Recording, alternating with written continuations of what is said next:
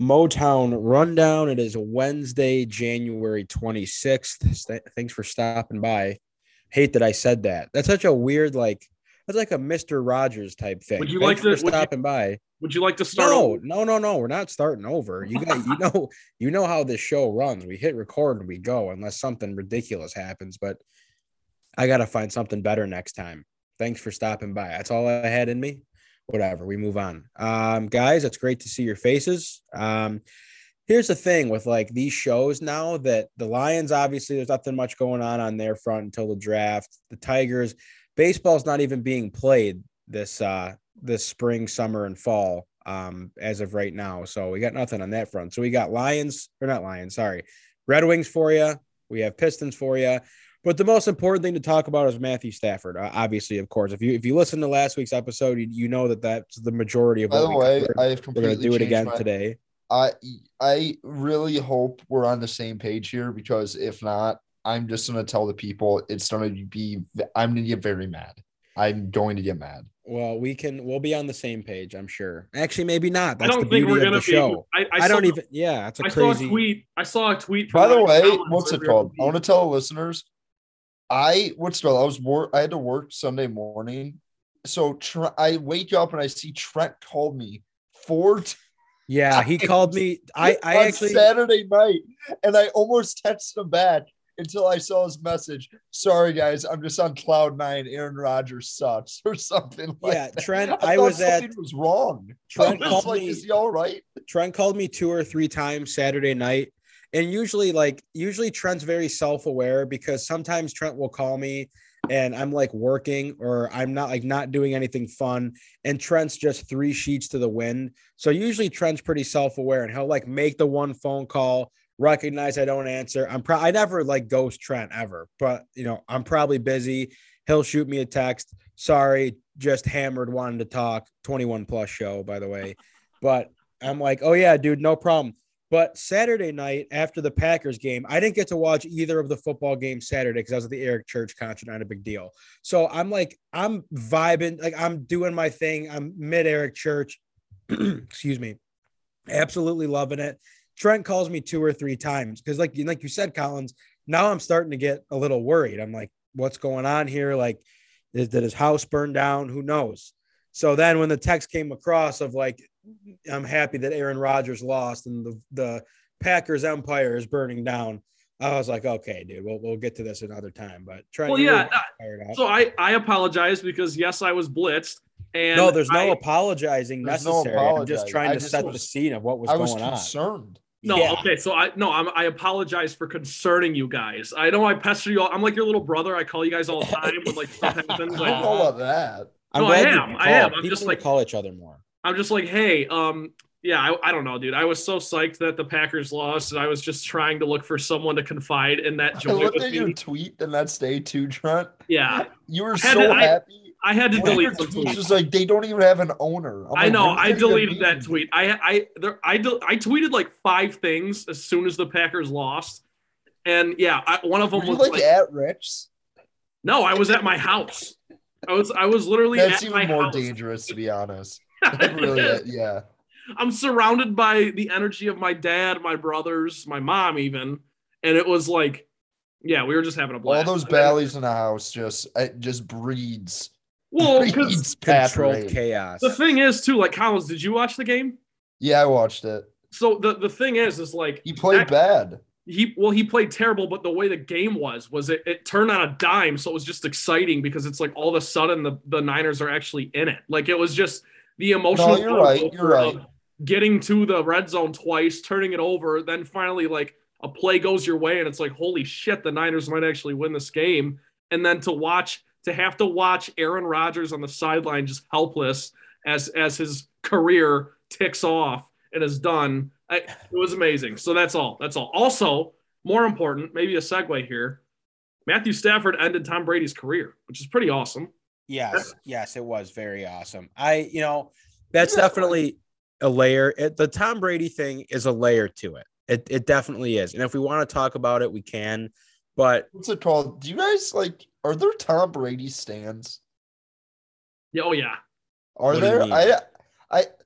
There's like, What is I that? mean, What we does live in that word Michigan. mean? He's a Michigan grad. I think it's more of a Michigan thing. Oh yeah, dude. I will tell you. No, no, And no, I no. have I a know. friend. I'm Go ahead. I don't saying mean to cut that, you off, but but I don't necessarily think there's like outside of Michigan and me. I mean, there's in New England, it's a different animal. I mean, he was there for 20 years.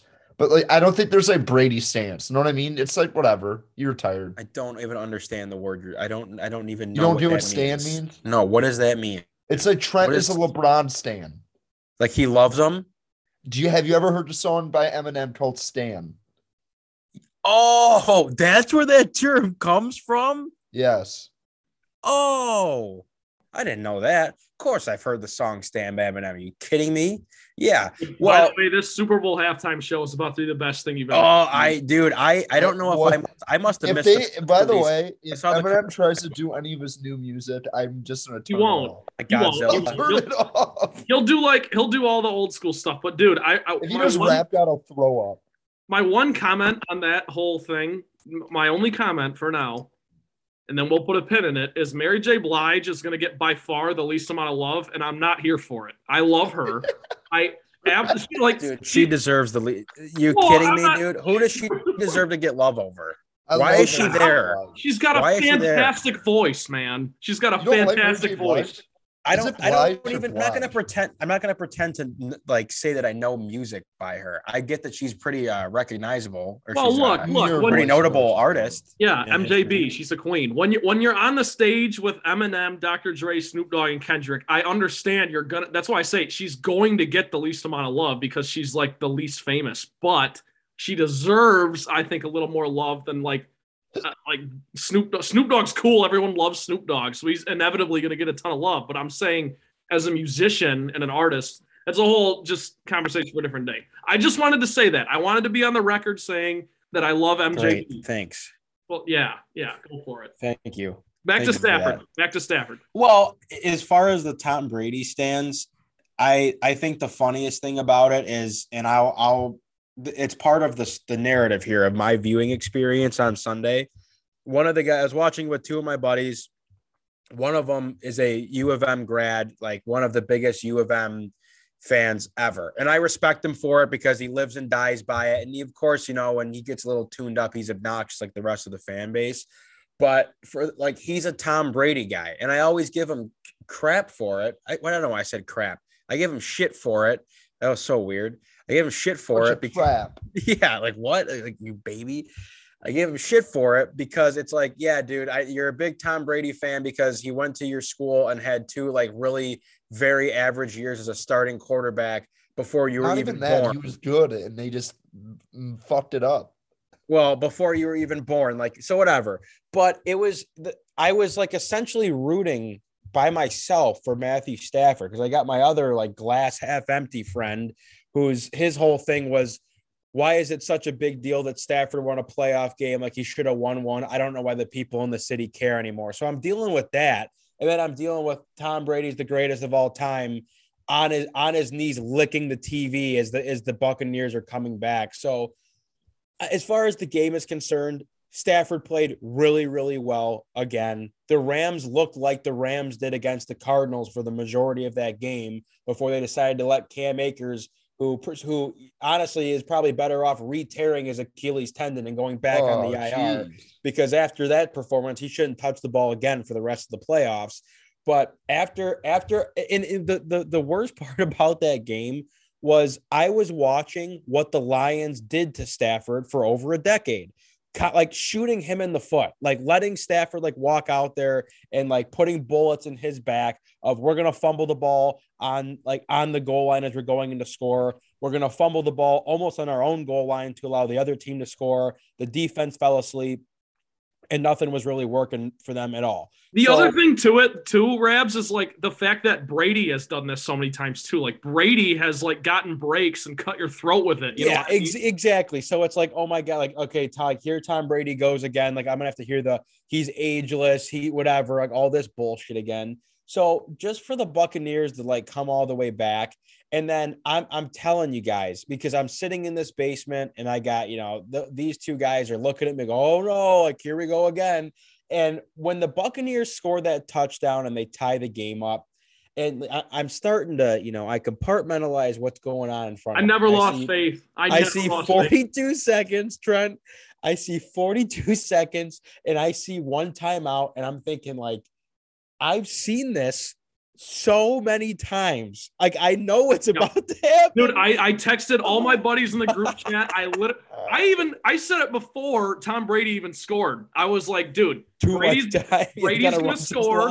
Yeah. Yeah, I'm like, just watch this happen. Because Rabs, you're exactly, and it's not even bragging. It's just all these Lions fans. It's vindication for all these Lions fans who have seen this over and over. You're exactly right. Yes, and it just for them to go out in like the most Stafford-esque fashion and just to put it and rub it in everyone's face.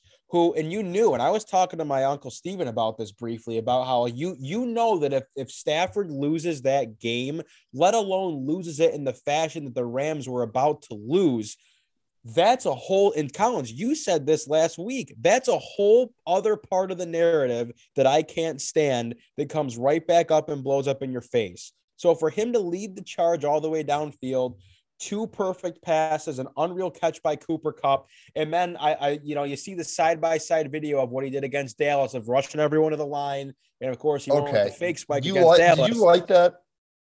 It was just cool. It was like as it was going on, I wasn't like, oh my God, this is like Dallas, but it was just to see like the energy. It was just vintage Stafford, gets everyone to the line, spikes the ball, the kick goes up, and they move on. And to do it against Brady, and especially when they came all the way back in that game too, and now like I don't really, if we have enough time and want to talk about like what are the implications for Tom Brady, we can. It sounds like no one knows what they're talking about. So anyone that thinks that Brady's retiring has no idea what's going on. And anyone that has this like, oh yeah, he's coming back for X amount more, no one knows anything besides Tom Brady. And maybe he doesn't even know yet. But it was just amazing to see. And now Matthew Stafford is playing for an NFC championship and against a team that he's lost to twice this year, once and was never even in the game. And the other time, I think they blew that lead and lost that in overtime by 3 as well. And he did not play very well in that game against the Niners. So we can leave that for maybe the end and where we go from here. But for Stafford to get 2 playoff wins, one of them being against the greatest quarterback of all time in a team, the defending Super Bowl champions in the Tampa Bay Buccaneers. Just like to me, after this run is over, even if they lose to San Francisco on Sunday, this will be the last time on the Motown Rundown you'll hear me like probably do this with Stafford from the stand. Like it's like he's proven to me. And he's shown me what I wanted everyone to see. So, like, he'll be back in the playoffs next year. He'll go deep in the playoffs as long as he's with this Rams team, unless the team gets broken up. So, it's been to have that second one was just the icing on the cake of, like, here you go, guys. He did it in comeback fashion, as you saw him do for over a decade. He beat Tom Brady, and now we're moving on. Collins? I just want your guys' take on the social media reaction to Stafford winning, because everything you said, Rabs, I'm fine with. I personally was fist pumping. I bet on the Rams. I was happy to see Stafford do that because I like Matthew Stafford. I don't worship him like I don't understand this. I really don't. Like, in Rabs, I'm not saying you're one of these people, but like you guys saw the video of the guy like crying basically. That Stafford, the guy jumping up in the black jersey. I'm not like, I don't hate people who root for Stafford and stuff like that. I rooted for Stafford too. I was happy for him. And also in the back of my head, in the pit of my stomach is if he wins a Super Bowl, it will murder me. I will not be able to heal that. I won't be able to do that. So like for all the people who are like, oh, I just want him to like, we get it. We get it. The problem was the Detroit Lions, but like, and Rabs, I think it's fair to like take a little victory lap too for a lot of people like you and Trent who were always in the camp of Stafford and stuff like that when others had doubts and stuff. But like I said last week, he was not blameless. He failed in Detroit. It just didn't work out. And that doesn't mean it was his fault, but they failed in Detroit and he wasn't blameless. Point blank. But I just don't like, he was a great player for the Detroit Lions. Why are people worshiping him like he's a god? It's like a very bizarre to me. Well, here's what I think it is. It's mostly just, and Collins, you're right. Actually, I hear you. Like, you're right. That some of the Like, social people are media acting like the stuff- Lions won a divisional game. Well, I'm like, so- guys, and relax. I think what it is, Collins, especially for our generation, is that is as close as what it's felt like for us. Just because for the people who did love Stafford and were in his corner now get to like just root for him, and it makes it more interesting. And you're actually somewhat emotionally invested instead of just like, oh, I did squares in the Super Bowl, or I like am betting on this. Like, it's actually like you are rooting for Matthew Stafford, which is like, you know, a lot of Rams fans and Lions fans love this dude already and stuff. So it's just, that's what it is. But I agree with you that some of the stuff's been a little over the top. Like, calm down. You know, It's bizarre. No. Before Rab's rebuttal, Rabs, you're shaking your head. well, What you just said like 5 minutes ago, Trent, I'm gonna let you finish. But Rabs is shaking his head. What you said, Rabs, was very mild mannered, was fair. You were notably a person who I've called on the show that have said, I don't think you like the Lions. I think you just like Matthew Stafford. And you're nowhere near.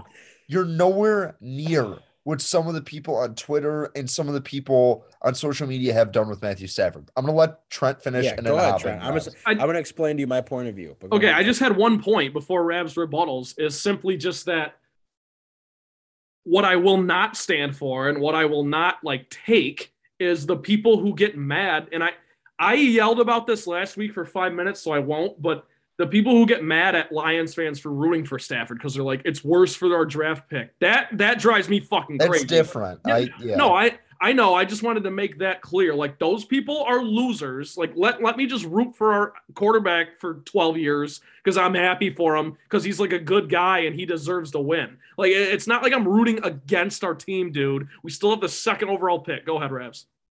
Well, I will be completely transparent with you guys because I had a friend send me the video of the kid in the black Stafford jersey losing his mind.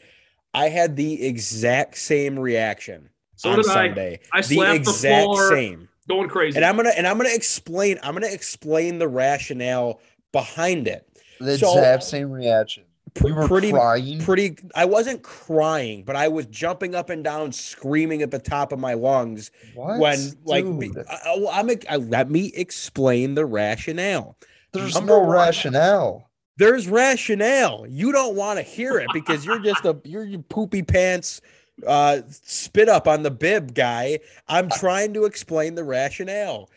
Number one, Matthew, first of all, I want to go on the record right now and saying I only root for 4 professional sports teams. We talk about them every week here on the podcast. I'm not a Rams fan, and I'm not like the Brady lovers who became Patriots fans or the Brady lovers that have become Bucks fans. Of course, you have to take, you can't, the two things are not mutually exclusive. You really do have to root for the Rams if you're rooting for Stafford.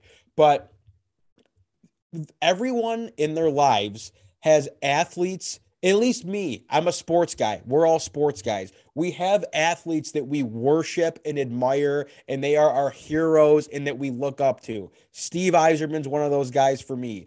Growing up as a Lions fan, Matthew Stafford is one of those guys for me as well. Just from the standpoint of the talent, his demeanor, the way he carried himself, what he did in the community, and all these things that come together that made Matthew Stafford who he was. There's a certain element of Matthew Stafford when you're that invested in someone. Like, for example, Trent Bally loves LeBron James. He's not a Lakers fan. He has the Lakers logo covered up on LeBron's poster that he has, but he still loves LeBron. So he wants to see LeBron succeed. Matthew Stafford, for me, it got to a point where I'm watching this Lions team just be so, I mean, granted, he had some very nice years in Detroit, but seeing the totality of the body of work, to see a guy that you like that much, in Collins, I'm sure you have your athlete, whether he's a Detroit guy or not, but playing for my hometown team that I love and an athlete on that team that I love tremendously, to see him get dragged for, in my opinion, I'm going to call it opinion, even though it is, as we watch Matthew Stafford go on and on, it's becoming more fact, for him to get screwed based on the organization that he played for, doing everything he can every single week, battling through injuries, getting killed on the field, dealing with media and the fans that want him to step up more and say more. And it was always humble. It was never about him. It was always about the team. The fact that he was a staple in the community, all those things together, and then I have to watch him get dragged by these quote-unquote Lions fans and the national media that continue to disrespect him and discount his talent and minimize who he is and call him a loser because he couldn't win a playoff game playing for the single worst embarrassing poverty joke of an organization in sports, automotive, entertainment, any industry you want. The Lions are the biggest losers, worst, poorly run everything. For him to be the face of that team and to never say a word, to not say boo about how bad the team is, how he never had an offensive line, how he had a good defense for 1 year, how he had his running backs for the most part would average 300 total yards a season while he was the quarterback. Yes, he had Megatron and he helped his ass get to the Hall of Fame. But for all of that to happen and for the ungrateful, sorry ass Lions fans that want to look at him, I'm almost done. They want to look at him and go, you are the reason why the Lions couldn't get over the edge. To that, I say, fuck you. And I look at all this stuff. Or like that. Yes, they are. Oh, yes, those aren't Lions. They do exist. Those aren't Lions fans. But they wear the jerseys. They support the team. They do the thing. That is 10% of people who watch Lions teams. It's 10% too much. It's 10% too much. But this is not a matter of like seeing your ex-girlfriend marry some guy and you're like, oh wow, like no, it's like your best friend, falls on tough times. Maybe he's going to rehab, can't find his way, whatever. And then, you see him walking down the road one day and he's looking nice. He's dressed nice. He's got a family. And you just kind of nod and acknowledge, like, you know what? We've been through it together. I'm happy to see that you're doing well. And that's how I feel. If you don't have a horse in the race, I'm fine with that. I'm fine with that. But we literally have had something similar happen. And Justin Verlander accomplished a lot more than Matthew Stafford did in Detroit, was the same fixture in the community, was beloved. And when he won the World Series in Houston, it wasn't treated like, oh, I'm so happy for the savior. And I understand the Detroit Tigers are a much better franchise than the Detroit Lions. It is a different circumstance. I just think it's like, we could be happy. I'm fine with people being happy. I'm not like poo-pooing on it. I'm fine if you want to root for them. But the ads like this guy, Stafford, was a good quarterback for us. And he has proved, hey, put a good team around him. He can go out and win a couple playoff games and put you in Super Bowl contention. He has proved that. But it also doesn't diminish the fact that, like, you're acting like this guy's like Isaiah Thomas or like he's in this echelon of like legends. I just don't get it. Like, he was a great player. I liked his personality. It seemed like everyone who's ever played with him loved Matthew Stafford, which I think is a credit to him. But like, for like people in the city of Detroit to be like crying and like, this is like the Lions are in the divisional. It's just honestly, I think it's a big time loser like move. And I'm not saying what you like. You're not being. People are acting like the Lions won a division or something. People are doing this. Like, do you see people like, oh, this is like a win for the Lions? How is it a win for the Lions? I guess it's not a win for the Lions. It has nothing to do with the Lions. In my opinion, it's in spite of the Lions. I just think the reason people are getting that excited counts is because the Lions. You're right. Like, they haven't won the division. They haven't won a playoff game. We don't know what that feels like. We physically, emotionally, mentally don't know what the fuck that feels like. So it definitely, it's like as close as we've gotten to that to see the franchise quarterback we grew up rooting for win. Because like Rab said, like when he gets the ball with 42 seconds, you've seen this in a different uniform. So you're happy and you're excited for him. And when you don't have a horse in the race, and there's 4 teams left, Like that's a big deal. So that's all. That's all it is. I don't know. I agree with. There has been a massive overreaction to what is that. Like, I think it's fair for people like Rabs, YouTube TB to like stick in my face. You were wrong. He can win. He's truly like this top tier of a quarterback, something like that. To celebrate it like he's one of your kids, I just don't understand. And I honestly, it doesn't make it. I think it's a newer sports fan generation. I'm a very old person for a 22-year-old person. I really am. I'm really like my father's son, but like, I really do think it's like a newer thing because I just don't get it. Like as someone who loves the Lions, loves it. Like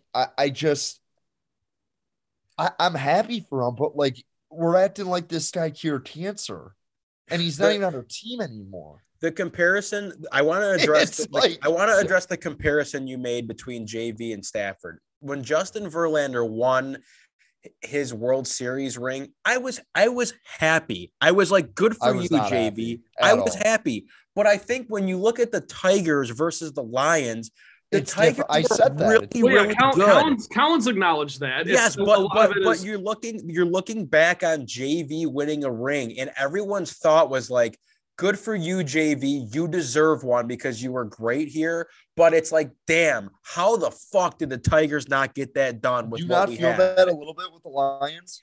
No, because they suck. Yeah, when have you ever seen Justin Verlander walk off the mound and go, "Damn, JV, I'm so sorry, we just can't give you enough," even though you're playing for a title in 2006 and 2012. Every time Matthew Stafford walked off the field after some bullshit from the refs or from his own team bending him over during the game, like cure cancer to you, Rabs. I don't understand. Like, but I'm trying to explain to you. I'm trying to explain the delineation between the Lions with Stafford and the Tigers with JV.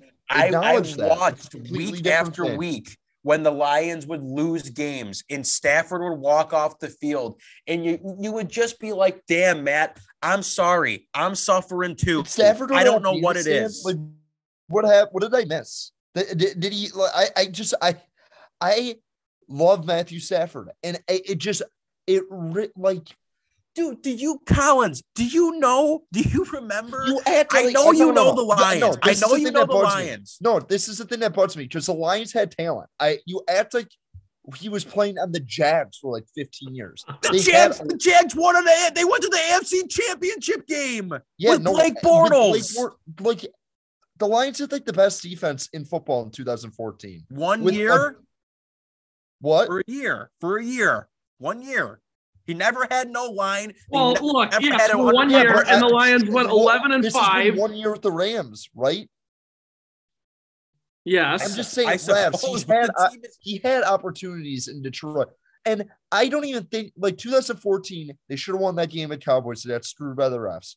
There's other things like them not. That's a big deal. That's a big deal. Because Collins, you're against him. I know, but Collins, you are right. I'm holding the times where Aaron Rodgers got hurt twice and we somehow didn't win the division. I understand. Listen, Collins, you are right, and I will give you immense credit. Listen, you are right. The same argument we had last week. We don't need to do this. We can wrap it up. I just wanted to say, Collins, you hit the nail on the head when you said the Lions had a great defense in 2014. They did, but then you follow it up with they got screwed by the refs. So what Rabs is saying is like, no matter what, through thick and thin, hell or high water, he's just been a class act and a great guy. And what I'm saying is, I know you do. I'm not coming. You're the one coming after what Collins, my point you're talking about his shortcomings, and you follow it up with, we got screwed by the refs. Do you guys? I'm going to ask both of you guys this. Do you both? Do you remember? Because we were young, how unwatchable bad the Lions were before Stafford, with your quarterbacks of Mike McMahon, Joey Harrington, John Kitna, Sean White, Sean Hill.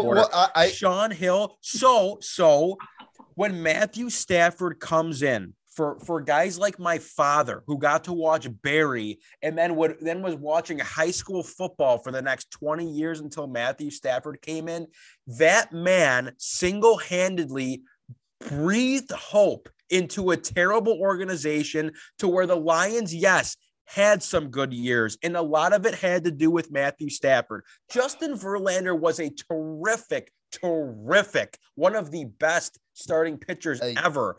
He didn't single-handedly change the franchise. They had Miggy. They had Scherzer. Oh, my God. Collins, they went 0-16 the year before. Do you remember that when they went 0-16? I do remember Kitna, that. McMahon, Harrington, Hill, McCown, all the guys I named. Dante Culpepper. And now it's back to shit without him, which brings me to my final point. You're at do not put DeAndre Levy in. Hey, DeAndre Levy. Stafford, I think for the last 4 years of his career, Rabs, you can make that argument that he lifted up everyone around him. You were correct there. Once Calvin left, he was he lifted everyone in that, even with Calvin there. Calvin's last 2 years, maybe the last 5 or 6 of his Lions career. But you can't forget the first 6 or 7 where he was good, but he had his flaws. I don't understand the worshiping thing. I'm not saying he didn't, but my final parting word. That's what people are though. They're you can blame Aaron Rodgers for having a bad game and stuff like that, and give him all this shit for not performing in Lambeau, and the great ones, the MVPs, get it done in a game like that. But you can't we're not allowed to point out that Stafford had a losing record against good teams in Detroit. And I understand not a lot, and that's not all on Matthew Stafford, but he's a part of that. He is. That's my last point. I don't want to talk about Stafford. I think the last thing I will say. This feels like an old Motown rundown. I know. The last thing I will say is I think what makes it so easy to be this invested in Stafford right now is that, dude, there is no one on the Lions roster or in the front office or in the janitorial department that I care about. I don't care about the Lions have zero identity besides their head coach who just won you 3 games. So maybe give me a little bit to move on. And once the Lions can start putting together some real football and I have a team back that I can care about, the Lions were Megatron and Matthew Stafford for a decade plus. And then when Megatron left, it was Matthew Stafford's line. Okay, whatever. Sue. But I'm just saying that was a staple.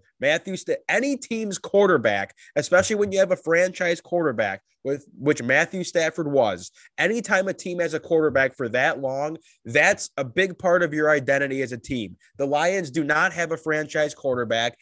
They have some young talent. They have a good offensive. They do not have an identity right now. Their identity is their head coach. They have an identity. They're gonna win 7 games minimum next year. Okay, great. But that's my point. Is I don't know why.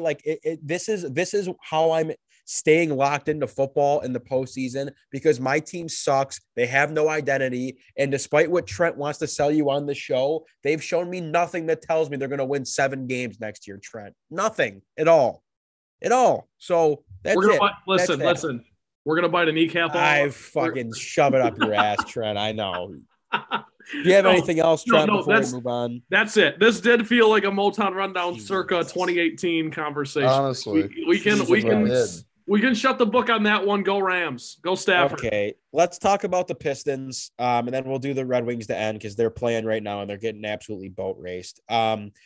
So last night they played the Nuggets. They lose that one 110-105. I know there's trade I don't even know when the trade deadline is for the NBA. I know the NHL is not until the end of March or something. Yeah, it's not till February 11th, so I don't really want to entertain. Okay, so we're a ways away, but I mean, guy, I'll say this. And, obviously anyone that's listening to the show knows that when it comes time to Pistons talk, I usually shut up because I'm not very invested. And when it comes time to the wing stuff, that's usually where that's my bread and butter.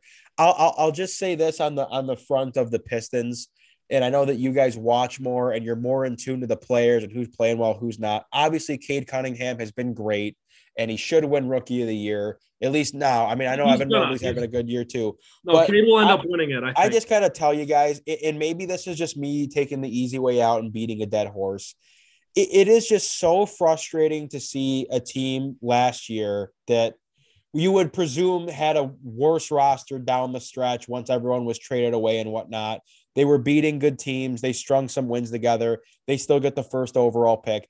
To me, like losing a game like you do, like the Pistons are famous for, at least this year, they'll like somehow will find a way to get right back in the game. They can't win. They're a bunch of losers. They cannot win. And you can take whatever angle you want on this, Trent. I'm just letting you know, like the more and more that I hear about scores and watch the little that I do with this team, or when I have to work the Pistons games and I'm in the building, it's just sad to me because people want to talk about the Lions never winning anything. Dude, I would not be surprised if when they lay me down to rest at whatever age that God is gracious enough to keep me around for, I'm never seeing a Pistons championship ever again. Give me a break. They suck. Well, okay. All right. They're embarrassing, all right. Trent. They're horrifying. Brad, now I gotta see Brad Galley tweeting about how Hamidou Diallo is a piece for the future. No, that was Johnny Kane. Johnny Kane. Whoever that was. Johnny Kane should be reprimanded for some of his What Pistons. the hell are we talking about? Dude, listen. Hey. Let's settle down for a second. I'm on your same page with you on Rabs. That Hamidou Diallo tweet infuriated me. It was. I saw that and I was like, "Guys, come on." Okay, Collins. I want to draw a comparison. I want to draw a comparison that I think Collins will agree with.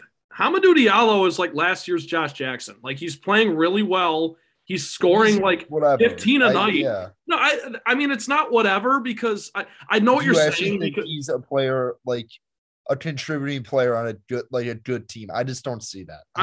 What next year? Listen, so that brings me to my next point because I do think that this team, if you zoom out, man, they beat the Kings the night we recorded last week in a great fashion. I think they closed the game on an 8-0 run or something like that and win the game. That to me is pretty sweet. So then you move on from there. You lose to the Jazz by 10. You lose to the Nuggets by 6. You lose to the Nuggets again by 5. In all 3 of those games, Cade Cunningham was fantastic. Saddiq Bey is fantastic. Isaiah Stewart's finally starting to get more minutes. So all the things that I want to happen are happening. Granted, I am not the coach or GM. I don't know shit. I'm just a Pistons fan. But I will say, when you lose a game by 10, 6, and 5, respectively, to really good playoff teams, that tells me that, at least as of late, the way the Pistons are trending, you are one piece away from being a playoff team or a play-in team. You're you need one more guy. And you know what? It sounds silly because maybe that guy is just Jeremy Grant coming back healthy and maybe these guys finally have chemistry and enough offensive sets to run and actually, it's too late now because they started the season 5-30 or whatever it was. But look, man, they've got 11 wins at this point. They're going to end the season. They're going to give that 24.5 win margin for Vegas a run for its money. I really do think so. Because, you look at who's coming up, it's the Magic, the Cavaliers, the Pelicans, the Timberwolves again, the Grizzlies. The Grizzlies are good. But none of these teams are, you can – let's string together a couple wins here. Cade's playing great at a career high last night. So my point is, to loop it all the way back to the Hamidou Diallo thing, is this team, in my opinion, is one player away, maybe one draft pick away from being an 8 or 9 or 10 or maybe even 6 if shit goes their way team.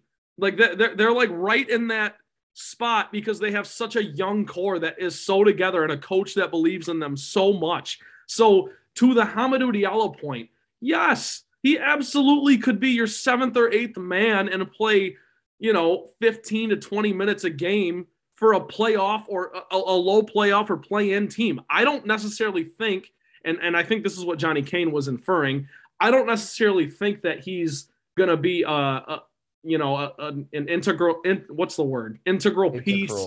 Yeah, and say it right. In 5 or 6 years when the team hopefully is back on top of the Eastern Conference and a top 3 seed in the East, no, I don't think he's going to be here then. But he definitely is going to contribute next season, as they just re-signed him this last offseason, he'll contribute next season and the season after that when this team is climbing its way up the playoff ladder and trying to make a name for itself. I disagree. And by then, I think Cade Cunningham will be averaging like, I don't know, 23, 8, and 5. I mean, that's pretty much what if you take like his 10 best games of the year, that's so what he's been awesome, man. And that, I guess the bottom line, and this is obvious because he was the first overall pick, Cade Cunningham's the man. He's the future. He is the Pistons. So they will go as far as he takes them. And he is finally starting to come into his own after those first, few tough games. He's finally up to speed in the NBA. I think you're going to see a fantastic final 30 games from him. And that's all I wanted to say. He should win Rookie of the Year. And if the Pistons, I'm going to say right now, as they're an 11-win team, if they hit 20, I think he's going to win Rookie of the Year, because Rookie of the Year is not a winning, it's an individual award. Like, I know people care about Evan Mobley and like what he's doing, and the Cavs are winning, but he's like their third best player. It's not like he is winning them games. He's just a good player on a team with a bunch of good guards. Like, dude, Darius Garland for the Cavaliers is averaging 20 and 8. So he's your best player, whereas here in Detroit, Cade is all you got. You've got Sadiq, who's a bona fide number 2 or 3, and Stewart, who hustles but scored 0 points last night, who I love. But go ahead, Collins. I've just been rambling. I love Cade, and I do like Diallo too. I don't necessarily think that he's going to be a piece in 5 or 6 years, but for the next 2 or 3 years, hell yeah, he can start. He can come off the bench. He can play 25, 30 minutes a game. He's athletic. He scores. He's exciting. He's fun to watch. Well, what's it called? To Ravs' point earlier, like, to be honest, I think there's a lot of, and I've been always tooting the horn that, hey, I think the Pistons, whatever, I've been wrong over the last 3 years. They have not been competitive. They have not been that interesting. But I do still think you can make an argument they're the second most interested team in Detroit. I truly believe that, because Cade Cunningham, he's like 19, dude. Like, he's going to get, and I get the physical aspects and stuff. He's more of a complete player now. That was his whole thing in the draft. He's got a lower floor than most of these guys and might have a lower ceiling. He's going to become a knockdown shooter. Truly believe that. Dude, he hit 6 threes the other night. No, but you know what I'm saying, Trey? I think it'll become consistent. Like, I think he'll shoot 40% consistently.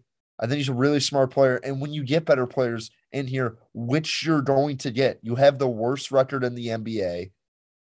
This is a very forward-heavy top half of the draft, and that is what your need is. Yep. You need a dynamic big guy, because whatever you think of Isaiah Stewart, which I mean, I just think he's probably a rotational big at this point. He's an NBA player. He's a good player.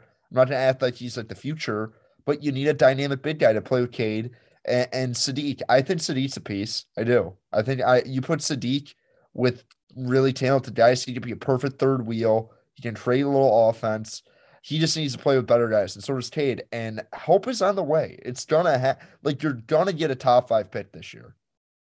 So I get your frustrations, Rabs, but the weird thing with the Pistons, and I know there's a ton of Pistons fans that hate Dwayne Casey, and I think Trent's one of them that want him. No, I don't hate him. I just struggle with some of the stuff, man. I mean, Corey Joseph actually has been playing really well, and Trey Lyles has too. I just think, you want to. I get what you're saying. Yeah. You want to talk about guys for the future, man. Hamidou Diallo should be 6 levels above anything that Trey Lyles or Corey Joseph can do on their best day. So that's just my point with Dwayne Casey. I think Casey's fine. I was really low on him when you had 5 wins at Christmas, but hey, they've won some games like lately, and they're like starting to turn things around. So I'm fine with Dwayne Casey. And I always was. I just was kind of like, obviously, as Rabs alluded to, this is just such a disappointing year given what you had last year, and you add Cade Cunningham. But, ultimately, I'm willing to give Casey one more year next year. Where I'm frustrated, I think, is I look around the rest of the teams in Detroit, like the Tigers and the Red Wings, and maybe it's unfair to do this because going back, and Uncle Steve used to say it all the time, Stan Van Gundy sent this team back like a decade. And Yep. I just feel like this rebuild, with this slow, methodical offloading of assets to now we're going to bring on guys like Mason Plumlee to now, like, I just don't know how you go from last year, as you just said, Trent, you go from last year's team who actually put some stuff together towards the end of the year. You add the rookie of the year in Cade Cunningham, and you're still awful. Like, I get what you guys are saying. And of course, you know, it's no secret that this team is still rebuilding. You know, I guess maybe it takes more than one number one overall pick to get you over, like, back to competitive. But I just don't, I look up and down the roster and it's like, yeah, sure, Sadiq is a piece. Sure, Isaiah Stewart's a piece. But, like, what else is there? Are you going to try to sell me that Josh Jackson and Diallo and Corey Joseph and Olynyk? Like, it's terrible. So what are we doing? Like, what are the assets they have? What are the assets they have? Jeremy Grant? It's all it's all development. We're not arguing about this because Rabs is right. They don't have, like, Jeremy Grant is still an asset. You can probably get something for him.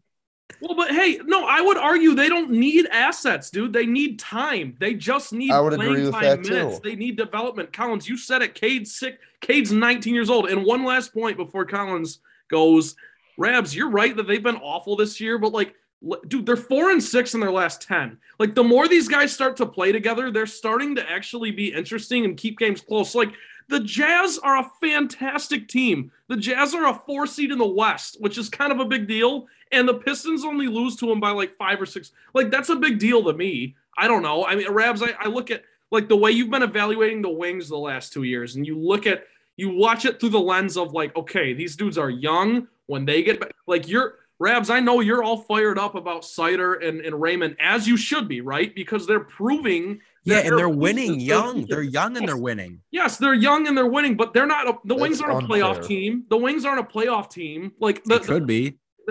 Okay, you get what I'm saying. Is, like, the Pistons are 4-6 in their last 10 games. The more they play together, the better they're looking. And they just got Olynyk back. He's playing great. And I know he's not necessarily the future. I'm gonna cut you off. I'm just saying, man, they're starting to win a little bit, and they've got 11 wins right now. And I think they're gonna give that Vegas 24.5 a run for its money. That's all. Okay. Well, I just want to say this. Rabs is right. There's not a lot of things here except Cade Cunningham, who's arguably a top 10 guy under 23. So that's a great starting point. Yeah, I know. No, there's no. Yes, I don't disagree. The ball handler, and you're about to get another top 5 pick. The problem is Sadiq Bey. I think you hit on. I think he's a good NBA player. He's got the potential to be something on a good team. Isaiah Stewart, I think, is a rotational player. Problem is, to jumpstart your rebuild, they missed on their last 2 first-round picks before that with Killian Hayes and Sekou. It's just point blank, Rabs. They just. And that's what you saw with the Wings, kind of. Other than Larkin, there was a lot of, like, I mean, for 4 years there, we didn't really see a lot of guys, like, they drafted really do anything. You know what I mean? Yep. That's fair that you make that comparison. The Rasmussens and the Zadinas of the world. And then you finally made some good draft picks with Sider and with Raymond. It jumpstarts your thing. You made a good draft in Cade Cunningham. And people want to argue like Evan Mobley. I would rather have Cade Cunningham for what the Pistons are at right now. 1,000,000%, not even close. Well, if you're in a different situation like Cleveland, yeah, you would rather have Mobley because he just fits your roster, whatever. I get that. But Cade Cunningham on the Pistons, I think he wants to be here. He's a competitive guy. It's going to work out. I'm not worried about it. The Pistons will be in the playoffs in 2 years. I truly believe that. And they're going to be in the play-in next year. That's not saying much because the NBA, it's not that big of an accomplishment to make the playoffs. Rabs, I don't know if they're ever going to contend again. But Cade Cunningham is a guy that I am truly confident, like, he will put this team in the right direction. So they're so bad, but I'm not concerned at all about the Pistons. I'm actually in a better place with the Pistons than I've been with probably in the last 10 years because they finally have a cornerstone guy. Yeah, I just my concern comes with the longevity of it. Because as you said, Collins, like you look at how the NBA is, it takes, I mean, a couple superstars, and that's, it's game over. That's the teams that you're fighting against. Well, and I think he's going to be a superstar. Yeah, it's a tremendous piece to have. But, again, you look up and down the roster, and that's the concern. Like, is Saddiq Bey going to be a guy that can be a part of a championship? Like, is he good enough? And you need time. I'll give you that. So whatever, that's my input on the Pistons for the year. So, we'll go on to Wings, and then we'll end with the trifecta. So Wings right now, I mean, they're playing Chicago at home as we speak. 4-0 after the first. The Wings were down to the point where it was like dead wing territory. They pulled Nedeljkovic after the first period. Calvin Pickard comes in because I believe Thomas Greiss is still in COVID protocol. The Wings actually did pop 2 goals pretty quickly back to back there. So it's a 4-2 game with about 5 minutes left in the second period. But I guess we can back up a bit. I'm pretty sure that we talked about that Red Wings game in Buffalo where they won in overtime. So following that, you lose to the Stars 5-4 in OT. You lose to the Predators on the road 4-1. Well, who saw that one coming? And then you have obviously tonight's game against the Blackhawks, which is not going in your favor. So, it's tough when you have like a small sample size like that with the Wings just now. I mean, the Stars game, every time the Wings are playing at home, just because of how good they've been and how they recognize and feel that ice tilt a bit when they're at home. I would always give the Red Wings a chance to win whenever they're playing at home. That's just the kind of team that they've been this year. So the Stars game really, really hurts for you to lose that one. I remember the first, I don't think Alex Nedeljkovic played very well at all in that game. The first goal of the game, he was kind of out of position a bit, and they snuck one in past his pad, like right by his foot on the post, which was brutal. The Wings answered right back, but most nights when your team's scoring 4 goals, you would like to think that your goalie and your defenseman can keep you in the game, but they end up going shorthanded in overtime. And, when you're 4-on-3 in the NHL, the writing's kind of on the wall for the most part in most circumstances. So that one was a really, really tough game to drop because that's a game that you, in my eyes, should 100% should have won. Dallas just played the night before. Dallas, after, and I think I've said this last week, prior to the game, after their little Stanley Cup run, which was cute, I don't know what the issue is. I don't know if it's, if Rick Bowness and a coaching change is necessary. I don't necessarily think that Tyler Seguin and Jamie Benn are, 2 cornerstone pieces that can carry your team to a Stanley Cup. I know they got close. I just don't see it between those 2 guys. If you want to look at those as they're 2 like horses on that team. Goaltending wise too, like they're trying to filter in Khudobin and Holtby and Jake Ottinger, and I don't really think that they have the direction set. I don't know why Braden Holtby's on that team, but either way, I don't really think they have their direction set as far as what they're doing in net. I'm sure, Jake Ottinger will take over the reins here next year in a couple of years. Beside the point, it's not a Dallas Stars podcast. Point being, it's a game you should have won. That. What? just one episode or say not Stars. The scoop on the Stars. Yeah, whatever. I digress. So then, look, the Red Wings are the story all year long. They're absolutely abysmal on the road. You play a tough game into overtime on Friday night. You have to go fly out to Nashville and play the next day. It's no kidding. They lost that one 4-1. I actually didn't get to watch any of that game. I wasn't surprised. Again, if I was a betting man, which I am, you probably want to throw the house on Nashville in that game and they get the job done. Nashville's been having a great year too, by the way. And that's a team that you look at like the middle of the year last year, and Nashville was a dumpster fire. I'm pretty sure they had a coaching change, and, guys like Matt Duchene, Ryan Johansson are catching heat because they're making a ton of money and they sucked. But now they're kind of putting some stuff together, and the direction for that team was really up in the air coming into this year. Like, what was the expectation? Can they be a team that's going to compete for the playoffs? Is it time to rebuild? Who knows? So Nashville's been good. So don't take any credit away from them. Then you come home and you're playing the Blackhawks right now. And again, that's another game that I look at this and go, hey, your last game was Saturday. You're playing here on a Wednesday. You're at home against the Blackhawks team that really isn't very good.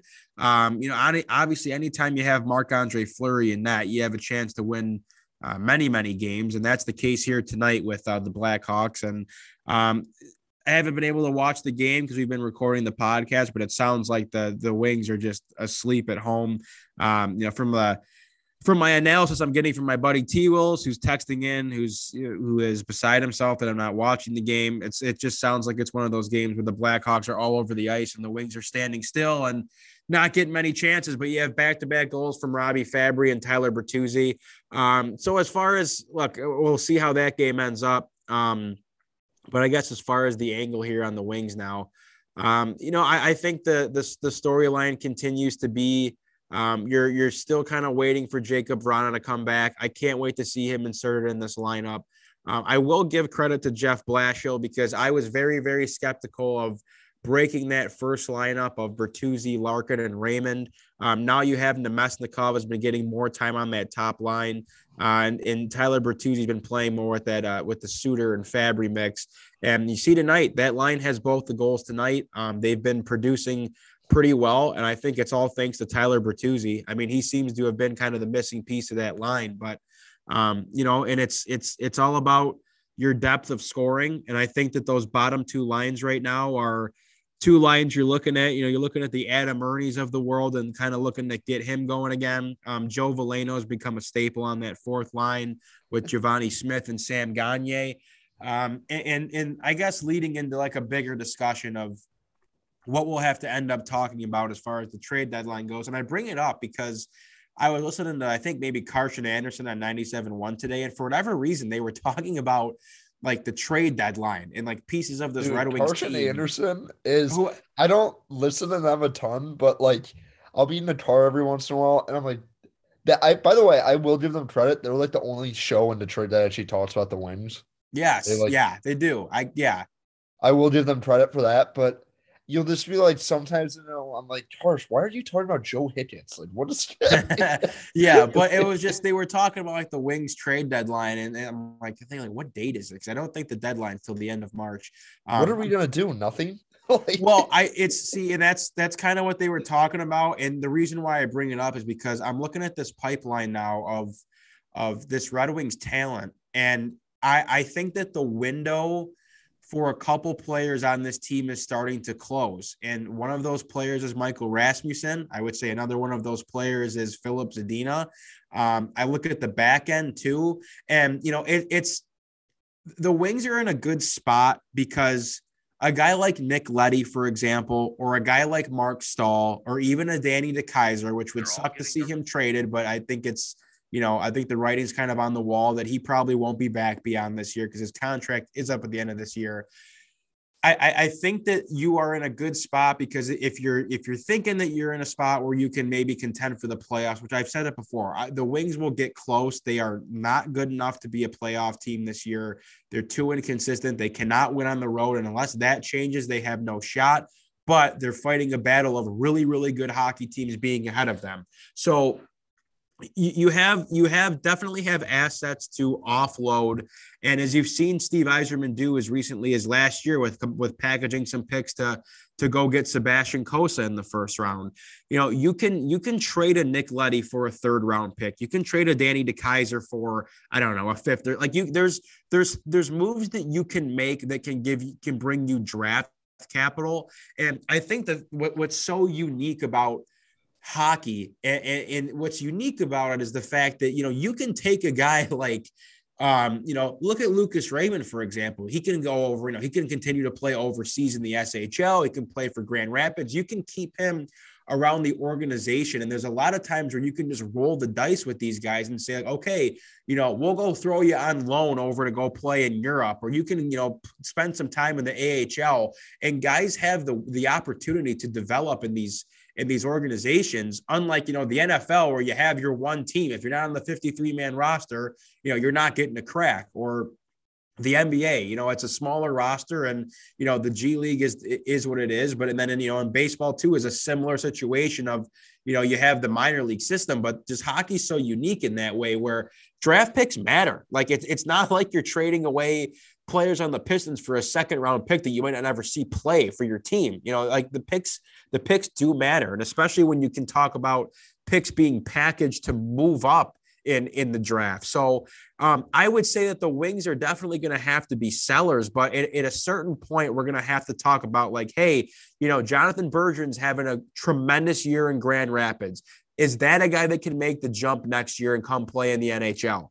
You're looking at guys like Liam Dower Nielsen that are playing in, I think he's still playing in the top junior league in Sweden, who's having a really good year in the junior leagues. I don't think that you'll see him in North America next year, but he's a name to watch out for. Robert Mastro Simone is playing for Boston University, it seems like he's on the Sports Center top 10 every other night with some of the goals that he's scoring. So all these guys that are Yzerman guys that are starting to kind of show their worth and looking like, hey, if these guys can project out to the way they're looking in playing their pro hockey in Sweden or playing their junior hockey or playing their NCAA hockey, we're going to have some tough conversations about guys that, and Collins, you brought it up earlier, a guy like Michael Rasmussen, an early draft pick that never can really seem to take that next step because a guy like Michael Rasmussen, like Joe Veleno, is essentially playing a Rasmussen type role right now on the fourth line. And I would go as far as to say is if Veleno's a couple years younger, I think his skill set is the ceiling for his skill set is a lot higher than Rasmussen's. He's not as big as Michael Rasmussen, but he's still a big center that can play on the third line and, contribute in all three zones. And I think has a better scoring touch than Michael Rasmussen. So that's a guy who might be on his way out soon. And who knows, maybe Rasmussen's a guy that on a team that isn't really deep in their bottom six is really looking for a big center like that to eat up minutes. He sucks, dude. I've had enough of that. I think again, Collins, you're looking, when you look at the Red Wings, the story is, where are you getting secondary scoring? And when he's not a guy that can contribute to the secondary scoring, it's like, okay, there's so many guys that can play the role that he's playing on this team. It's not that hard to go out there and eat minutes and put up 6 goals and 10 assists in 30 games. There's a lot of guys that can do that for you. So that's what I mean when I say that's a conversation that might have to be had. Filip Zadina, of course, the skill is there. You don't really see it night in, night out. Playing two-way hockey, his whole thing was like, this is he's a natural goal scorer and he's really not lighting up the score sheet again. So to Trent's point earlier, young guy, there's still time, but it feels like Filip Zadina has been here for long enough and Michael Rasmussen has been here for long enough. Filip Zadina is playing top 6 to middle 6 minutes. It's not like he's being cheated out of ice.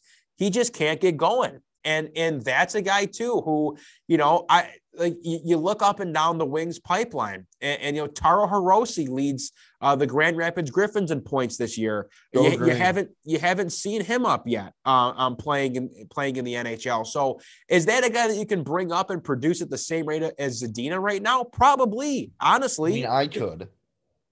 Well, Zadina still. I'm kidding. I know that, but Zadina just can't score. He is like one of those guys who is snake bitten. And I don't know what it's going to take. He plays power play minutes. He plays, usually he's playing on that second line or that third line on any given night. So I don't know if it's going to take a guy like, does Jacob Vrana come in the lineup and play with Zadina and all of a sudden, can get him going? So I don't have the answers. I would like to think that Steve Yzerman has, he has the Yzer plan of what he wants to do. And again, at the end of the day, guys, Filip Zadina and Michael Rasmussen are not Steve Yzerman's guys. So if he doesn't see the fit, then I'm fine with you moving on because, obviously with them being young guys, like they still have time to develop, but the league is just getting younger and younger. Lucas Raymond's playing at 19 years old right now. Mo Seider's playing at 19 years old. They're tearing it up. They're 2 of your best players on your team. And it's like, hey, Phil, Ras, where are you guys at? Razor's lighting it up. That's probably what's going on in the room, a little back and forth. And guys, him and hawing. But no, but I just look, the Red Wings, as far as the rebuild is concerned, and I've just been very pleased with it all. And I think even looking at guys who haven't even signed their entry-level deals, your Simon Edmondsons, your Elmer Soderbloms, your, all these Jonathan Bergeron's, like I keep, again, he's the second on the team in points in Grand Rapids. Like, don't be upset if the Red Wings are sellers and are selling guys that you think, well, wait a minute, these guys are supposed to be, hey, if the value for Filip Zadina right now might be as high as it's ever going to be. The value for Michael Rasmussen might be as high as it's ever going to be. You look at teams like Edmonton, who, their bottom six doesn't really contribute much to that team at all. That's a guy, Rasmussen could go in, third line center over there. By all means, do what you got to do, Ras.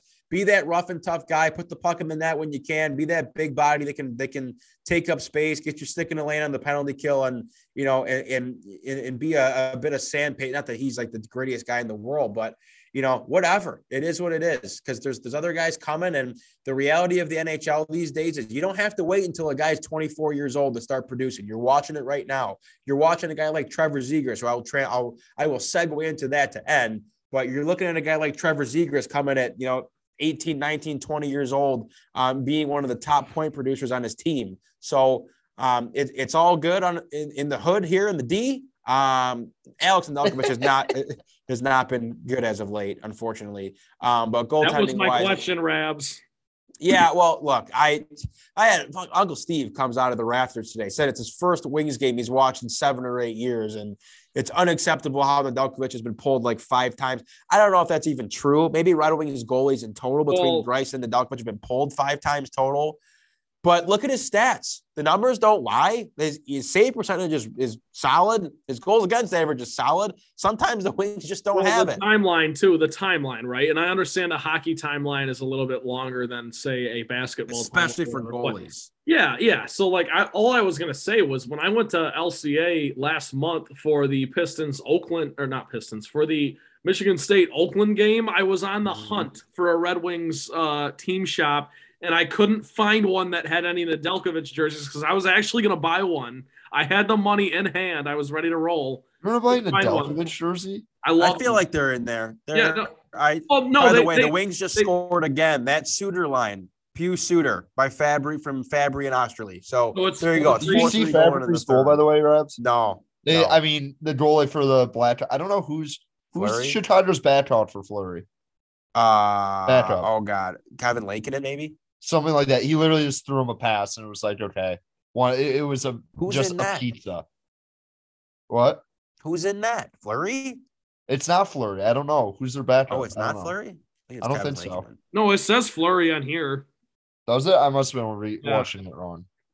Yeah. It's Fleury. I don't care. Allowed 3 goals. Yeah, but Trent, as far as the goalies are concerned, I would have to imagine that this is probably the last year you see Thomas Greiss here. He hasn't had a tremendous year. He's always been, and I say it all the time. You look at the way the guy finishes every season. He's always above a 90% save percentage. He's usually under 3 goals against. So for what he provides to this team as a veteran presence to be in the room and to mentor a guy like Nedeljkovic, I think it's tremendous. But I think that the direction is very clear, and I think that Steve Yzerman believes in Alex Nedeljkovic. Again, the goalie development scale. It takes a lot longer for more goalies than not to reach that point. Look at Carter Hart in Philly. Like Carter Hart came out with having an absolutely unbelievable first year rookie campaign. He's been very, very average ever since. So granted, I think Carter Hart's a bit more highly touted than Alex Nedeljkovic, but I have all the confidence in the world in Ned, and I think that now that they've given him the net a bit more, he's admittedly struggled in the last couple of games. It is what it is, but they've been on the road, right? That's the story of the season. Well, yeah, I mean, I think he started the Preds game, and against the Stars, he wasn't great at all. Did he start the Stars game or the Predators game? Maybe that was Greiss. Yeah. No, he did. No, was it Picard? There was Nedeljkovic, because Picard was. I mean, Picard's in the net now because obviously, Dude, I'm sure. Look, Rabs, I had a whole rundown of stats from the last 3 games, but you beat me to the punch. So. Well, bring them up. What are the stats? No, that was it. I had Nedeljkovic stats. Basically, the save percentage hasn't been above 90 in the last 3 games. I know that's the number, right? That's always the number. It's like if. Yeah, exactly. It is the number. That's like the threshold. So, hey, I mean, Sebastian Cossa is having another unbelievable year playing junior hockey. Is that a guy? And he's already signed his entry-level deal. So, do I see him being on the Red Wings next year? Probably not. No, I would like to think that he gets a year under his belt or 2 in Grand Rapids before you pull him up. Yeah, Collins, to your point, Calvin Pickard's been unbelievable in the AHL, though. I'll give him that. He's been tremendous. I'm just saying, I feel like I've heard that name for like 10 years.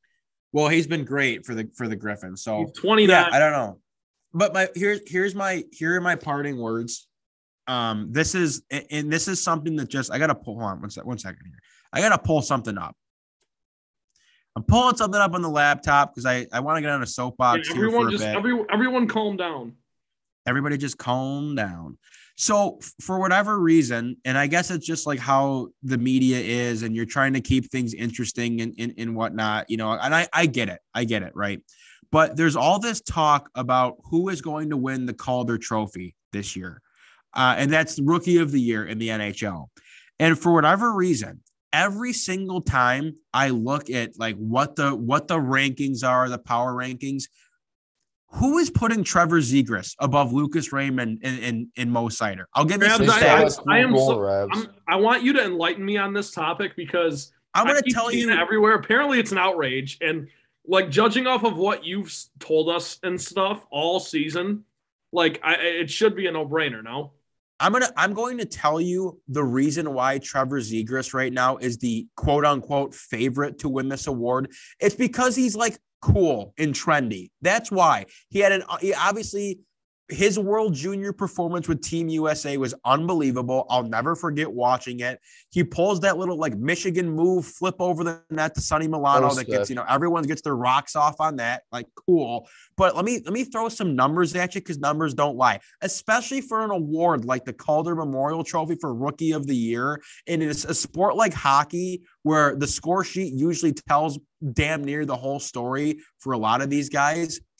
Rookie offensive leaders, points in first place, Lucas Raymond with 33. In second place, Trevor Zegras with 30. He's got more points than the guy. Goals, first place, Tanner Janot from Nashville having a solid year. Lucas Raymond in second with 11 goals. Trevor Zegras has 10 goals. He's in third place. Assist leaders, 23 assists. Mo Seider, Lucas Raymond, 22 assists. Trevor Zegras, 20 assists.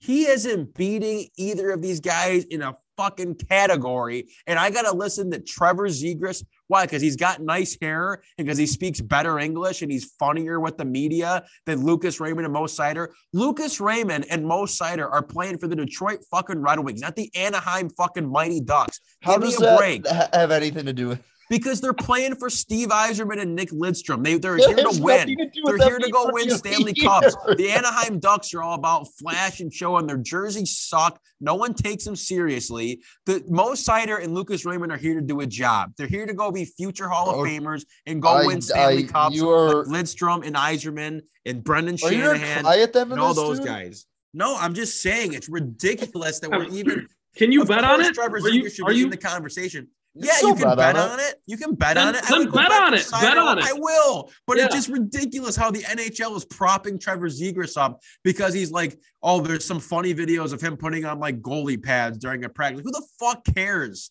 Why is this trophy about hockey is usually so good about like it's about your performance. It's about integrity. Results. It's not this dog and pony show. It's not about popularity. Like again, the NBA, LeBron James should probably win the MVP every year. Like they don't because it's not trendy or flashy.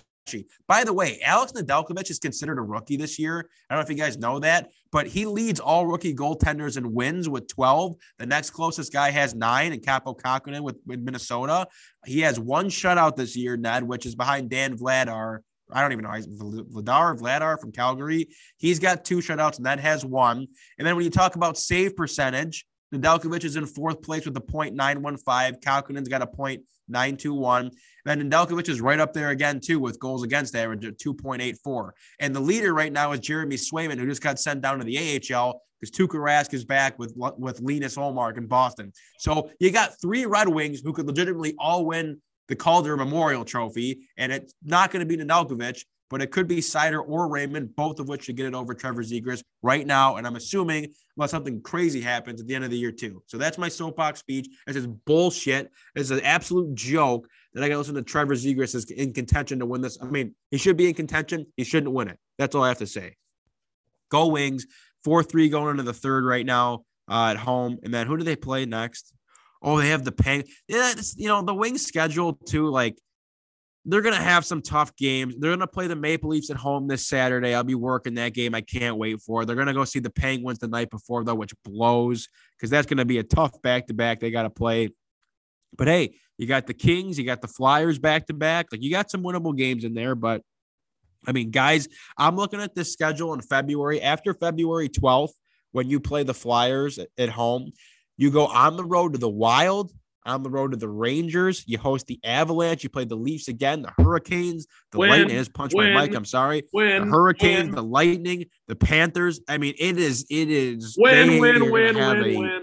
Tough stretch coming up, but great team. Been a pleasure. They're gonna win. Like they're winning 7 out of 9. Rabs. They're gonna put us right back. I hope. I would be enthralled, but that's all I have. All right, go Wings. I've got a trifecta. We can wrap things up. Question number 1: are you hot in gambling right now? NFC, AFC Championship weekend coming up. I just want to know, like, have you been betting? Yeah, I had a good. I bet on Mahomes. That's what I will continue to do until someone beats him. Collins, this is actually kind of a dumb question because this is like the fantasy football thing where like no one really cares about. Well, just like no one cares about your bets that you won. Like no one's ever. Because that one guy, everyone has that buddy. Yes. Who just started betting, and he's like, "Hey, dude, look how sick this is. Look at this sick game I want." Like, right. I will. And no one wants that. Every now and then, though, we all like to like pump our chest a little. Is that the term? Yeah. Okay. So a little bit. I will say. 2 weeks ago, this was the Cardinals game. I may have already mentioned this. Cardinals Rams. I bet on Matthew Stafford to have a rushing touchdown plus 1,200. That hit. That was amazing. And then last weekend, I did a parlay on all the underdogs, and I cashed out before the Bills game. So that hit as well. And that's all. Rabs. So you just did this trifecta about you. Yeah, I did. Yes, exactly. But I want to hear how your guys' action has been in these NFL playoffs. Rabs. I don't know. What's it called? I'm starting to get down the rabbit hole again, which is never good for me. When wait, college what basketball sportsbook do you season use? is never good. Well, Yeah. college hoops is a different monster. What sports books do you guys use, by the way? No free ads, but all of them. Oh yeah. Really? You guys got to get the promo in every single one? Yeah. I did. I'm fighting with FanDuel right now. I'm owed a bonus. I haven't seen it yet. They won't get back to me. Okay. Well, Rabs, how was your actual betting stuff going? I assume you bet on the Rams last weekend. I did bet on the Rams, and I was very, very reluctant to because I usually have this problem where anytime I bet on a team of mine that I want to win, they lose. So I didn't bet on the Rams in their divisional game because that was my excuse. Like, if I bet the Rams, you're going to get smoked. But I was like, you know what? I like the odds here, and I like, I'm going to bet on Stafford, and it won me some money. What I've been doing recently is betting anytime touchdown scorers. And I had Dawson Knox in the Chiefs game. That didn't happen. Van Jefferson didn't get in the end zone for me in the Rams game. Usually I feel confident on those, but. Well, those are fun because when you look at the odds to them, it's like some of these players, like George Kittle in that Packers game, obviously he didn't score, but he was like plus 180 or something. Yeah, exactly. The odds are decent. It's fun to look at that kind of stuff, and I put parlays together for those, like touchdown scores, because I haven't had one hit yet, but I'll do 3 guys, and the payout is it's 5 to win 90 sometimes. It's fun. Yeah, I truthfully, I don't ever bet on the NBA. I get sent NBA parlays every single day from my friends. I never bet them. I've been damn good on hockey this year, really good with hockey. But yeah, as far as football goes, I don't know. I'm at a point where it's I'd rather have some fun and, play for some good odds and throw a unit on a certain guy to score a touchdown or be the first touchdown scorer of the game. I like the props, but I don't know. So, I mean, is anyone ever really hot in gambling? Because water always finds its level. It's the $1 million question. $1 million question, no pun intended. Question number 2. I would never tell you guys. Yeah, because you don't want to jinx it, and you don't want us to know that you have a lot of money. Question number 2. Who is the best Trailer Park Boys character, and why is it Jim Leahy? Oh. I haven't watched Trailer Park Boys in a very, very, Dude, very long time. I hadn't either, and then I saw an episode last night, and I forgot how much I love that show. I just love Canadian humor. Like stuff like that makes me laugh. Yeah, it is. It's definitely a different kind of humor, and I think it feeds directly into a lot of the shit we talk about on here. So, anyways, I just wanted to Rab seems like I love. Yeah, like Trailer Park Boys changed my life. Can I preface this? I have to say that like Trailer Park Boys is Rabs for me. Like it just is. And it's not, that and Letterkenny are definitely. I think there's a new season of Letterkenny out. I gotta watch it. I didn't watch Trailer Park Boys until COVID. So like that whole like the first 2 years of us doing this podcast and Ravs would make like references to Trailer Park Boys and stuff. I never understood them, and now I do, and it's great. So Ravs, I love Julian. Julian kills me. Julian's great. I love when they get. Julian makes me laugh so hard for no reason. I love when they roll the car and he gets out and he's still holding his drink. That's amazing. He's always got his drink. What's that? He's always got his drink. No, I know, but like the car flips, like the car, and he gets out and he's holding it and there's no liquid out of it. But I'll say this. So what's it called? I don't like Letterkenny. I know we've had this conversation, Rabs. Tried it, didn't like it. I like Trailer Park Boys, but no, I believe I Letterkenny. I get, I get it all. I get this both sides of the Letterkenny. Like YouTube videos were hilarious. I just don't like the show. What? So Trent, is the question who I think the best one is or my favorite? Who's your favorite? God. Who is my favorite Trailer Park Boys character? I mean, dude, Leahy is. May he rest in peace. Jim Dunsworth, I think, is his name. Yeah. But just the fact that the guy, I don't even think he drinks. Like the actor, I don't think he drinks in real, or did not drink in real life. And if he just plays like just such a great actor, the way that he plays Leahy, and it's just like you hate Leahy, but you love him and you have sympathy for him. Leahy's great. I think a very, very underrated character is Ricky's dad, Ray. I think he is absolutely hysterical. Philadelphia Collins, may he rest in peace too. Phil Collins is like, anytime the guy's on screen, it's hysterical. Corey and Trevor are great. I don't really like Jacob all that much, but it is Trailer Park Boys. I know who. I mean, one of my best friends in the world, Josh, is the one that introduced me to the show. I don't remember how old we were or like how or why we started watching this show, but we watched it and like our lingo has forever been changed. Like the things we find funny has forever been changed. Like that's the go-to show of like, you want to laugh your ass off. Like you throw on Trailer Park Boys and it's just game over. So a tremendous show. Great plug. Nice little tribute to them. I would say my hot take is that I don't think J-Rock is that funny. And that's, I just don't get into it that much. My roommate. Oh, dude, J-Rock's great. You're crazy. No, J-Rock is awesome. I think he's fun. I just don't think he's like, I don't know. You look at Collins, you'll probably know what I'm talking about. You know, these like stupid rabbit holes you get down, or you watch videos of like characters and stuff that are like ranked, or like you look at lists of like ranked characters from reality TV shows or stuff like. I saw one on Trailer Park Boys and it was just all like J-Rock. They said J-Rock's #1 best character. And dude, he's a great actor too, that guy. Yeah, I just can't. I can't. It's like people like I don't know. I'm gonna be the first to say Trailer Park Boys is like not my like favorite TV show, but it's a good, like, you put it on, good, a couple laughs. I love that. Okay, for the last one, since that question was sort of tailored towards Rabs, I have another TV question for Collins. What's your favorite, like either E or VH1? Pick one. Oh my God. Network. I don't know anything on either. So no. So Collins, you didn't watch Kardashians, Rabs? No, I've been. No, Collins, that was the birth of this question. I have been watching so much Kardashian stuff on Sunday. No, I just go on YouTube. I just watch random videos. Okay. You guys have to stop doing that. You guys just feed into this machine of bullshit. It's like why the world is the way it is. It's a huge part of why this world is the way it is. It's so entertaining. It's so entertaining. There's a lot of things. You don't like reality TV, I'm assuming, Rabs, right? I just think that you are just feeding into the beast of like the Kardashians are so They're talentless, entertaining, dude. nothing. That's what they are. Great. There's a lot of entertaining things. Listen, Play video Rabs, games. I'm not sitting down and binge watching. What's that mean? I'm not sitting down and binge watching Keeping Up with the Kardashians. What I'm saying is like If it's on, I'll watch it. If it's on, I'll watch it. And like before bed, I'll be laying there and I'll like watch like It's a great video Sunday.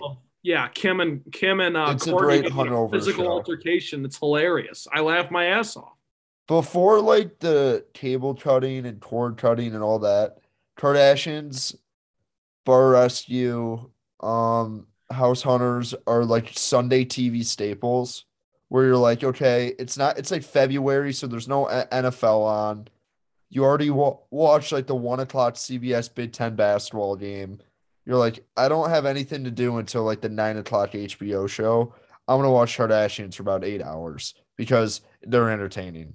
I do like the Kardashians. I'm trying to think. I'm about to name so many shows you don't even understand or know. Yeah, no, this is why this is a you question because you have two older siblings. Eric Decker had a reality show with Jesse James, a country singer, for about 2 seasons. That was fantastic. Enjoyed that. I just love dumb things. I really do. VH1, A Rock of Love, just with Bret Michaels. You may now leave the bus like that. Like Flavor Flav, like in my house, that was like appointment television. Like seriously, every Thursday night we were watching Jersey Shore. I think I've already said that on this podcast. Jersey Shore was great. Well, it's like Flavor Flav is Flavor of Love and I Love New York are like the pinnacles of reality TV. Can I address something Rabs just said? Because like for you to say Jersey Shore is great, how is that not feeding into like the Yeah, I don't understand. No, dude, because how is that any different than the no one Kardashians? from the Jersey, like granted, yes, some of the folks from the Jersey Shore had their notoriety, like they had their day, you know, they had their 15 minutes They're of fame. all rich still. But dude, the Kardashians like run the world. They're not Because they put, are smart people. I would not call them smart. To be a billionaire, Rabs, you have to be smart. I don't know if I would call any of that smart. I think So, Jersey Shore was Kim Kardashian, I think, made like hilarious. $200 million off her app. What's her app? She had. Do you not remember the Kim Kardashian app when we were like in middle school? No. She had like that whole app. It's like how to be famous and whatever. It was like a game. I'm just saying, Rebs. I get what you're saying, but for like everyone, Rebs, you're like you're feeding into it. I get it, but like most reality TV shows, like you said, that you have like 5 to 6 years of notoriety, and then you kind of just like fade into like being a weird, like, oh, what is this guy up to? What is Brooke Hogan up to? Like you just like see random people on Instagram. It's just I can't believe we're talking about this on the show, but Oh yeah, we can move on. I just wanted to know, but, so Collins, what's your final answer? VH1? I love New York. I love New York. I was like 6 years old when that show came out, and it was like one of my favorite things of all time. I love New York. That girl, New York, a queen, an absolute queen. All right, perfect. That's all. Thanks for coming. That's all I got. That was the third question? Yeah.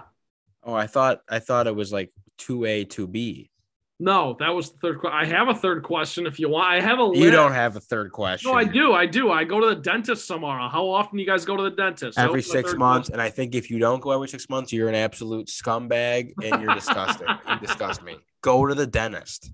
Like, I think most people go to the dentist. I don't know. I know some people go. I haven't been to the dentist. People who don't go to the 6 dentist are the people who dip. Point blank.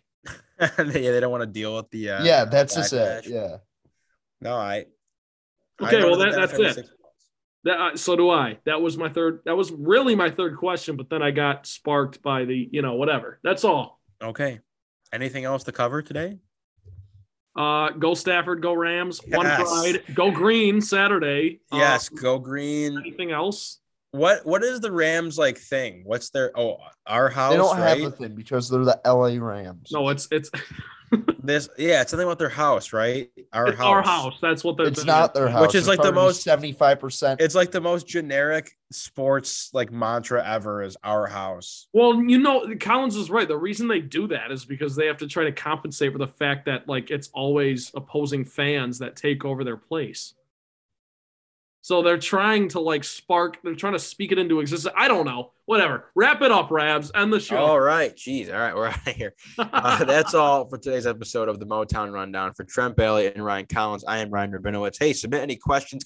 Oh, my God. Someone submitted a question and I fucking forgot about it. Oh, my God. Is it Nick. someone we know? Nick Strom. You guys might know Nick. I don't know. Should I be saying people's last names on the interwebs too? Yeah. Well, whatever. My buddy Nick, he sent in a question. It was a great question too. It was a really, really good. Can I read it right now? Yeah. Let's do it. Is that okay with everyone? We can backtrack. People have probably already tuned the episode out. We've had one question. I say you wait so we can actually discuss it.